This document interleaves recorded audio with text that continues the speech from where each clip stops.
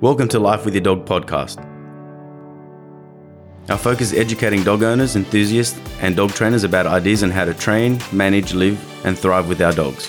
To teach dogs to live in our society while our dogs teach us how to live in the now. I'm your host, Panos Anagnostou.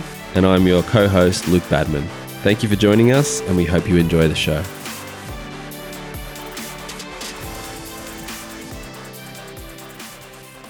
Hey guys, welcome back. Thanks for joining the show. Well, today I'll be talking about small dog syndrome and is it real or not? I had a question come in from Paul and we were talking in a little bit of depth about it. And I thought before I went any deeper, I thought I would record this on the show so we can listen to this. So I hope you enjoy it. Small dog syndrome, what do I think about it? I think it is not real. Well, it is a real in a way, but it's not that small dogs have a syndrome that they just get to be little assholes and big dogs don't have that. My real reason of why I think it exists is that small dogs are small. So a small dog biting or a small dog lunging or a small dog going to bite somebody is a lot less of a risk than if a big dog were to do it. So we have to think about not just the mentality of the dog, but the mentality of the owner or the handler handling the dog when they're with them. So we'll talk about my dogs, Nookie versus Spades. Now, Nookie doesn't have small dog syndrome. And what does that mean for people that don't understand it? Well, I guess you wouldn't have downloaded the episode if you don't know what it is. And if you do, then you want to learn more. So awesome. It's when people have small dogs and the dogs are lunging and making a big racket and carrying on. We say, oh, that dog's a small dog syndrome and, just don't worry about her. She's just a small dog and that's just what they do. A Pomeranian, a Chihuahua can have these tendencies, and it's true. For sure, some dogs are more likely to be fearful and reactive compared to others. But the truth is, it's the owner or the handler's mistake by letting small dogs do whatever they want compared to big dogs. Now, it's true, you can have a small dog and let them do whatever you want. And if you like that and if you don't mind that, then good on you. That's awesome. And as long as it's not posing a risk to anybody, then that's great. But I think it's annoying. I think it's not fulfilling for the dog. So I think it should be rectified. So for example, if I had a Rottweiler, if I had Spades walking in the lead and he was lunging and biting at somebody at 6 months old, you can see that's going to be a big problem. And people generally tend to do something about it, hire a professional trainer or get onto the training journey themselves. So there's that. Also, with small dogs, our attitude of a small dog has to change. We don't see a small dog as a dog. We see him as an accessory. And if we do see him as an accessory, then we don't really mind their behavior. And we're like, it's all right. She's a lap dog. She goes for a walk once a week. So people just dismiss it. Or like, the small dog doesn't need a walk. Like, that's the worst one. Small dogs are just like big dogs. They need to go for walks regularly. Take your dog for a walk every single day. My grandma's 94. She walks her dog twice a day, a little Pomeranian. So if a 94-year-old can do it, so can you. I walked my dogs last night at 10:30 at night because it was time poor. And that was the only time that I had. So make that happen. Number 2 is do the same. Treat your small dog as if he is a big dog. So would you let the big dog jump up in your lounge and carry on and pull the end of the lead and bark at other people? And if you wouldn't, then do the same thing with a small dog. But also, we have to understand why is the reactivity happening. Well, small dogs are smaller, they're weaker, so they more tend to get fearful.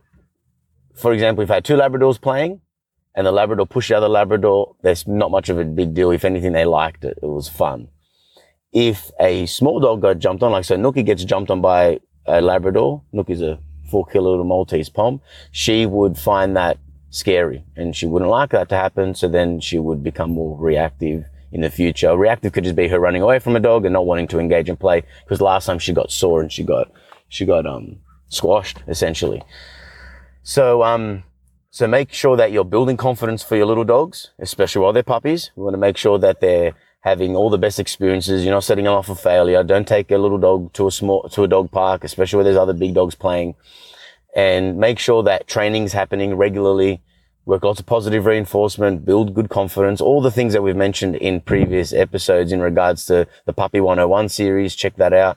Also thinking about structured loose lead walking. So for example, my dogs, both of them, big dog, small dog, they both walk next to me alongside me. If I stop, they stop. I say sit, they sit. They stay there until I say okay. The same rules apply when I told them. So right now, the reason why I'm in the car and I'm not in the studio is because, I'm a bit time poor, and I know that if I get home, I'm going to be preoccupied by a billion other things. So, but I've just come back from a session. I do have my dogs back in the back there. If you're watching the video, you can see Nookie in the mirror there, and Spades, his head just behind me. So I did have him in a downstay for 20 minutes while we were doing something with a little puppy until we got them to join the session. Same rules apply. So really, when we're seeing small dog syndrome, we're generally seeing fearful dogs that deal with fear by lunging and reacting. You can check out reactivity in dogs. I believe that could be episode 6. Check that out. Reactivity in dogs means that the dog barks, lunge, growls, or tries to run away from stimulus, from other dogs, for example. So when they are barking, the dog disappears. The dog's like, aha, my barking makes dogs go away. And what we want to do is we want to make sure that dogs know what to do in those situations. So bring more focus back onto you, have some more discipline, teach your dog to respect the leash and know that there's rules on the walk. We don't teach dogs not to lunge and react to dogs. We teach them not to break the rules of the walk. And that's part of structured walking. You can check out that episode too. Do it. Bring focus back to your dogs. Teach your dogs that there's discipline to be done when we're out walking. The walk is a job. The walk is not just a walk for exercise. And I think these philosophies, these understandings, these techniques is what makes good dogs. And it's not just that small dogs do all of this, big dogs do these things too. So I guess to combat the idea of small dog syndrome is that we need to treat small dogs as if they're big dogs in terms of our responsibility towards them.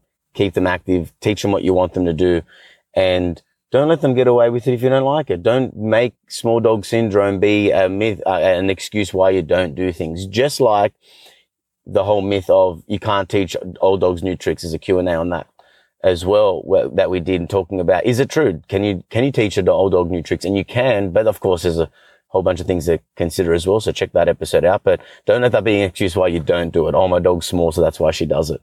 Because it's a shitty way of seeing it. And it's just you're passing the buck. You're just making yourself not do any of the hard work. So that's what I have to say about small dog syndrome.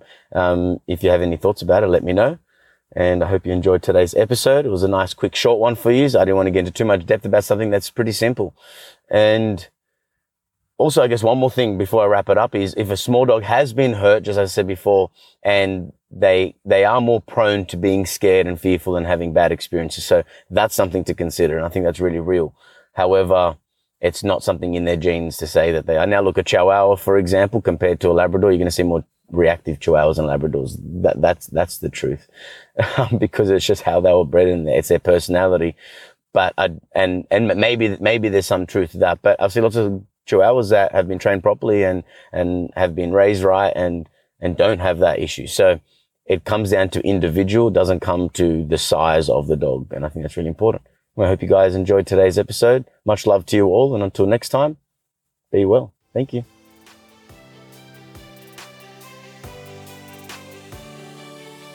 Thank you for listening to another show of Life with Your Dog. Please like, rate and share if you're enjoying our podcast. You can also find us on Instagram, Facebook and YouTube. For all dog training videos, tips and techniques, visit noochespooches.com.au. Thank you and stay tuned for next time.